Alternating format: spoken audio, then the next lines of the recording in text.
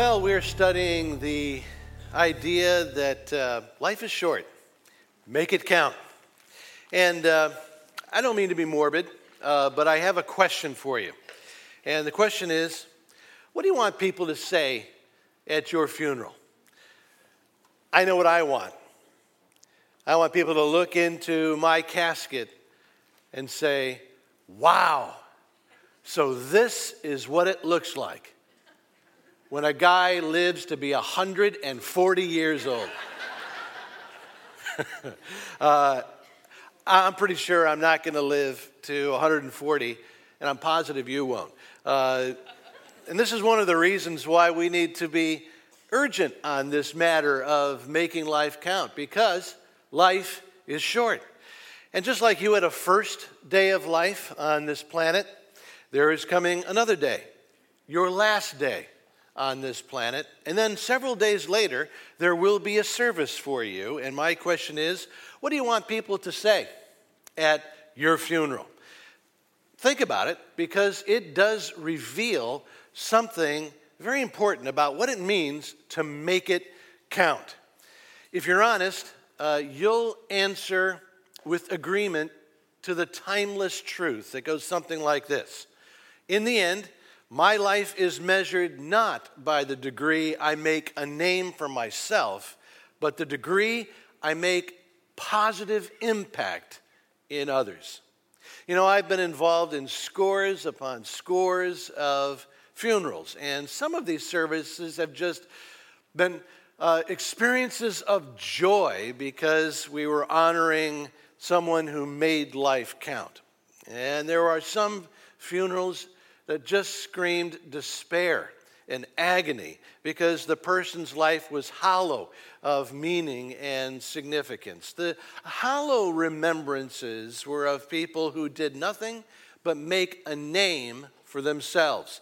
I've conducted funerals of people who had a degree of celebrity, who were very wealthy, who rose to positions of power, were very accomplished, considered experts in their field. But when it came to their relationships, when it came to the person's relationships, it was a tangled mess of ex-spouses and neglected sons and angry daughters and various shallow friendships. You know, I've actually been part of sad funerals where the eulogy just consists of a list of all the person's accomplishments, and then when people attending are given an open mic opportunity to say something in honor of the deceased, nobody says anything except maybe, he was in the office when I came in and he was in the office when I left. Or, I could never keep up with her. She could drink. She really knew how to party. And they made them a name for themselves. So sad.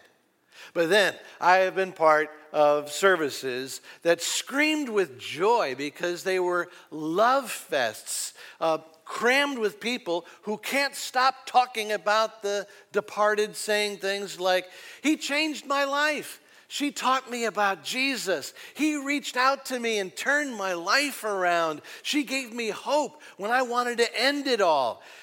My dad is my hero. Mom, she held us all together. All of us are here because he touched our lives and brought joy to our world. What a life of impact." So, what do you want people to say at your funeral? Making it count is not about becoming famous or rich or powerful or accomplished. It's about people. It's about making an impact in others. And this is a truth that was at the very center of Jesus' teaching, which brings us to the Gospel of Luke, chapter 10. And you may want to follow along in your Bible or your device, where Jesus agrees that making life count comes down to relationships. In Luke chapter 10, a guy comes up to Jesus and asks about how to make life count. And then Jesus says, well, what does God say in Scripture? And then Jesus agrees when the man quotes the Bible saying this in Luke chapter 10, verse 27. Love the Lord your God with all your heart and with all your soul and with all your strength and with all your mind, and love your neighbor as yourself. So here Jesus teaches that making life count comes down to relationships. Love for God and love for my neighbor. At which point, the man then asks the follow-up question, Jesus, what do you mean by loving my neighbor? And then as a response, Jesus relates this famous story. A man was going down from Jerusalem to Jericho when he was attacked by robbers. They stripped him of his clothes, beat him, and went away, leaving him half dead. A priest happened to be going down the same road, and when he saw the man, he passed by on the other side. So too, a Levite, when he came to the place and saw him, passed by on the other side. But a Samaritan, as he traveled, came where the man was, and when he saw him, he took pity on him. He went to him and bandaged his wounds, pouring on oil and wine. Then he put the man on his own donkey, brought him to an inn, and took care of him. The next day, he took out 2 denarii and gave them to the innkeeper. Look after him, he said, and when I return, I will reimburse you for any extra expense you may have. So through the Good Samaritan story, Jesus teaches me how to make it count by making a positive impact in others. First, Jesus teaches me to start nearby. Nearby. That's what the word neighbor means. Jesus doesn't say, love the world, because he knows that's too vague to have any real meaning. Jesus says instead, love your nearby. Love the people you live with. Show tangible compassion to the people that you spend most of your time with. Now, through the Good Samaritan, Jesus makes it clear that by love my neighbor, by love, he's not talking about a vague feeling. Love is making a positive impact on specific people through specific acts of compassion. So, if I want to make an impact, I need to get specific. And this usually means making a list. This can be a mental list, but I think it's much more powerful to write some names down in black and white. Make a list of your nearbys, starting with the people you live with, and then going to maybe your extended family, and then making a list of the people you see on a daily or weekly basis. And don't roll your eyes like this is an infinite list. It isn't. Very few of us have more than 25 nearbys, people who we see on a daily or weekly basis. So make the list, and once you have the list, go name by name and stop and think about each one of those people. Recall the current details of their life, if you know some, and how that might give you insight into the biggest needs in their life at this point.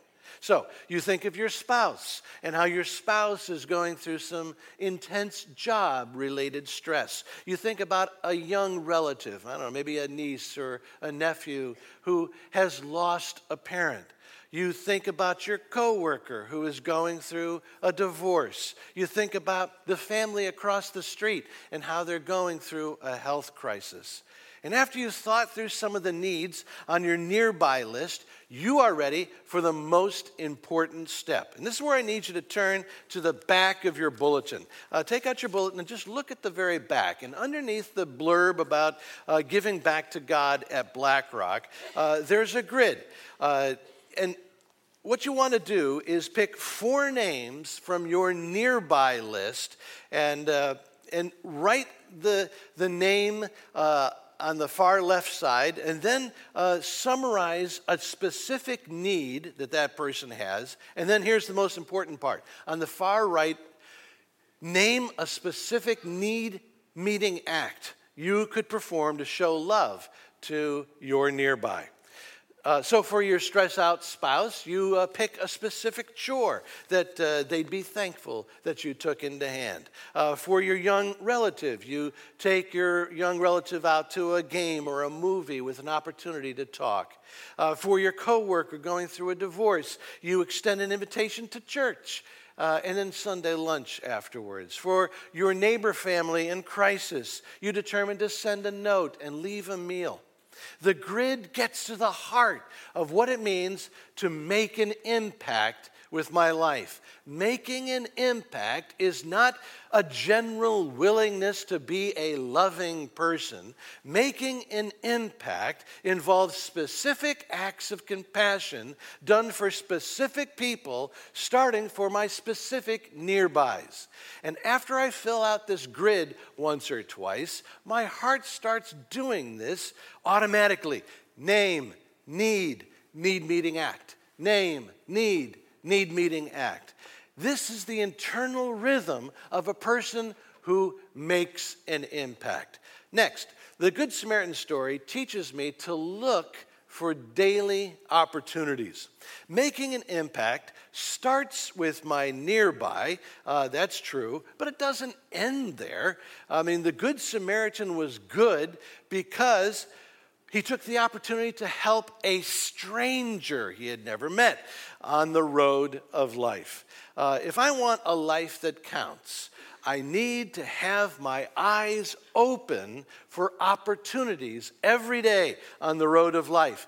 Now, this is not just opening my physical eyes. Keep in mind, in Jesus' story, the priest saw the beaten man with his physical eyes. The Levite saw the beaten man with his physical eyes. But the Samaritan saw the wounded man with more than just his eyes. The Samaritan saw the wounded man through God's eyes. The Samaritan saw this wounded man through the compassion view of God and saw his opportunity to make an impact. I had an experience a while ago. I was driving home late at night, and I saw under the neon glow a man standing outside of a diner. And as I was going by, I had this sense that God was saying, stop, go, and talk to him. And it wasn't an audible voice. It was just kind of a gentle impression. It was so gentle, I was like, God, is that you? Or is that just me? I need to know, because I really don't want to do this. And I thought, maybe this isn't God. Maybe this is my mind just playing tricks on me. And then I thought, no, my mind isn't like that. My mind doesn't come up with inconvenient things to do. My mind comes up with things like, why don't you stop at that diner and have some pie? I get prophetic words like, I bet they've got lots of pie in that diner. I bet they have one of those jewelry showcases of desserts in that diner. My mind comes up with things like that. My mind does not come up with inconvenient things like, why don't you stop and talk to the scary guy outside the diner? But unfortunately, by this time, I was already past the diner. And but that came again, that impression. Stop, go talk to that guy. And so I turned the car around and went back to the diner. And he was still standing there. Got out of the car, and I slowly walked up to him, and I said, how you doing? And he said, I'm alone. I was supposed to meet someone here, and they're not showing up. And I noticed that he had an accent, and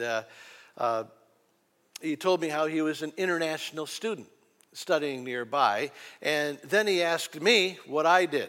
And I said, well, I'm a pastor, and I teach in a church right up the road. And he said, oh, so you believe in Jesus? And he said, I was hoping to find a believer in Jesus because I have many questions that I must have answered before I would ever consider being a Christian.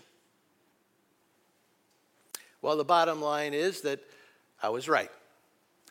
They did have pie in that diner, and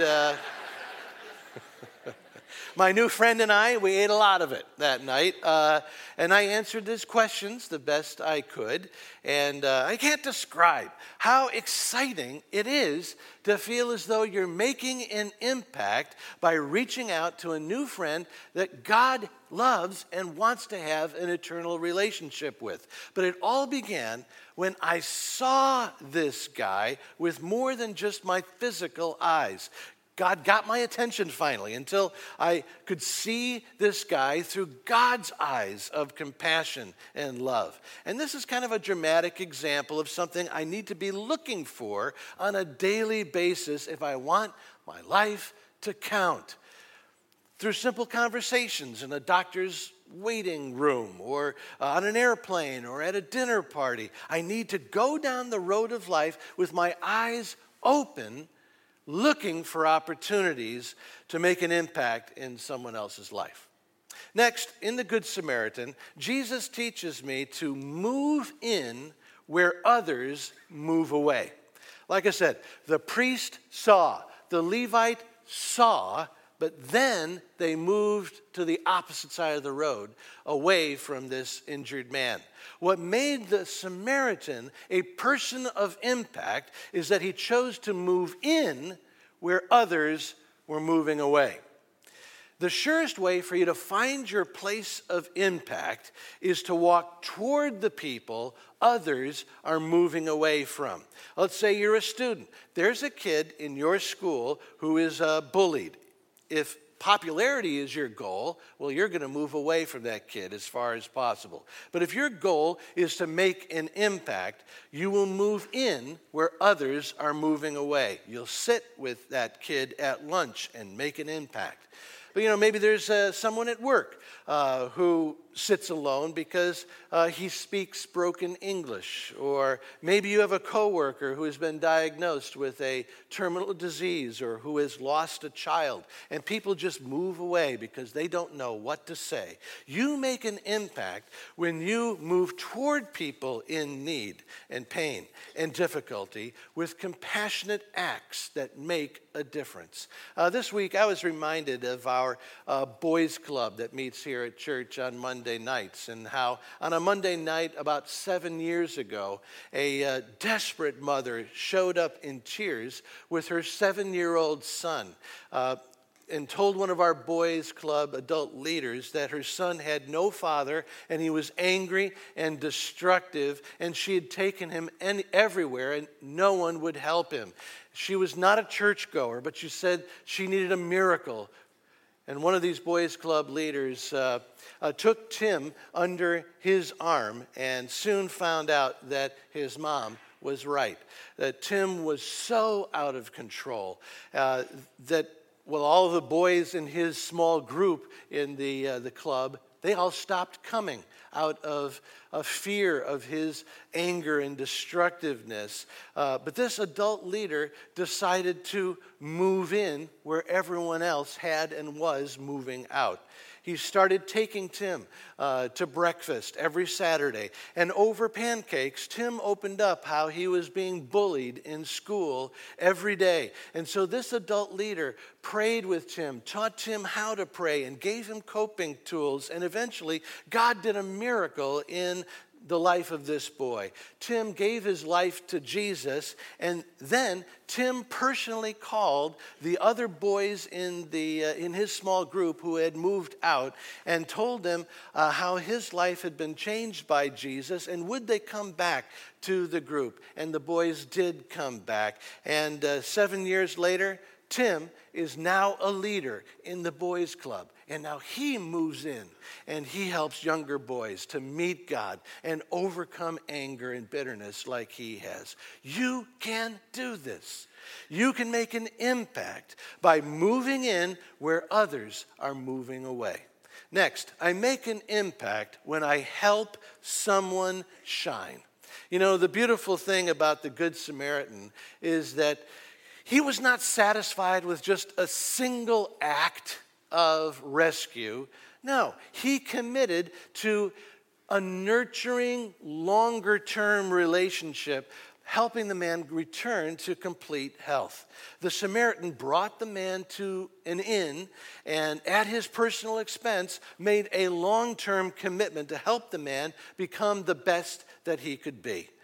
You know, meeting a stranger for pie is great, but if I want to make an impact, these single-shot opportunities must be balanced by my commitment to make a difference within the context of longer-term relationships. If I want my life to count, I must be willing to invest in relationships with people who are younger than me, who maybe are less experienced than I am, and need help to grow in order to be the best that they can be. You know, there is nothing more exciting than making an impact by helping someone shine. You know, I remember seeing an example of this principle on the evening news. And even though I saw it over a year ago, it made an impact on me. It stuck with me.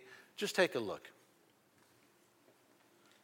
Greece Athena High School in Rochester, New York, has a new, most unlikely hero, a special ed student by the name of Jason McElwain.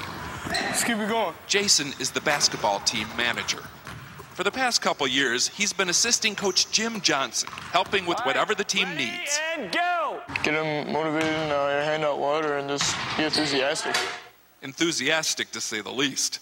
Despite being born with autism, Jason's father says his son has never had a problem expressing himself at basketball games. You know, I was always concerned that he might get a technical and they lose a game because he, start yelling or whatever. Let's have a hard practice tomorrow, all hour and a half, and let's get ready for Arcadia. Let's go. 1, 2, 3, 2. Because he has been so devoted to the team, for the last game of the season, Coach Johnson decided to let Jason actually suit up. Not to play necessarily, just to let him feel what it's like to wear a jersey. At least that was the plan. But with 4 minutes to go in last week's game, Coach Johnson stood up and pointed to number 52, Jason McElwain. After years of fetching water and toweling off other people's sweat, Jason was actually in a game. His first shot was a 20-footer from the right baseline. Was it close? Did you almost make it? I just airballed it. I'm like, just, dear God, please, let's just get him a basket. His second shot missed too, but the third was a charm. A three-point no-doubter. And Jason wasn't done yet. Not by a long shot. If I wasn't there to witness it, I wouldn't have believed it, You caught fire. I just caught fire. I was hot as a pistol. Jason ended up shooting 6 3-pointers. One right after the other. He had 20 points total, and each time a shot went in, his teammates and the crowd went a little crazier. His last basket, right at the buzzer, created total mayhem. Because he is autistic, Jason says he's used to feeling different, but never this different. Never this wonderful. Steve Hartman, CBS News, Rochester, New York. So I don't think anybody can see that clip and not be inspired, because all of us, I think God's made us to want to help someone shine. The people in the stands wanted Jason to shine. The teammates who kept feeding them the ball wanted Jason to shine. But it all started with Jason's coach. Jason had a coach who spent time teaching Jason how to shoot, and had a coach who believed in him enough to put him in the game. And if you want to make an impact, you need to be a coach for somebody. Be a coach for somebody. If you're a mom or a dad or a grandparent, be a coach. Help your child shine. Students, if you have a younger brother or a younger sister, you can be the coach who believes in them and helps them shine. But some of your best opportunities to help someone shine are right here at church. When you serve as a Sunday school teacher or a youth leader or a student ministry team member. I just told you a story of how one of our boys club leaders coached Tim and how Tim now shines by coaching other kids. I could tell you many more stories of how adult leaders in our junior high and our senior high student ministry groups reach out and help young people by being a friend to them and just listening to them and caring enough to stick around long enough to help them shine. If you want your life to count, you need to put yourself in the place where you can be a coach who helps someone shine. I'm speaking to people, especially at this hour, many of whom who have many, many years of experience in life. You need to be a coach to somebody. Be a coach, please, here at church. Help someone who's younger than you, who maybe is less experienced than you. Would you come alongside them, put an arm around them, and help them to shine in Jesus? Finally, through the Good Samaritan, Jesus is calling you to let God increase your impact. Making your life count is making relationships your top priority. Starting with your relationship with God. God wants you to make an impact. He's on your side. As you fill out the grid on the back of the bulletin, God wants to give you insight into the needs of people. He wants to help with that internal rhythm, name, need meeting act. He wants to help you by giving you insight so that you can really make a difference in your nearbys. God wants to give you eyes so that you can see what He sees and help you with daily opportunities as you go down the road of life, daily opportunities to make it count. God wants to give you strength to move in where others are moving away. God wants you to be a coach. And so Jesus wants to coach you so that you can coach someone else, so that you can help someone shine. Talk to God about this. Let God increase your impact so that by your last day, you're not remembered for how you made a name for yourself, but you're remembered. You're remembered, and you're remembered. You're remembered forever for your eternal impact in others. Would you please stand as we close?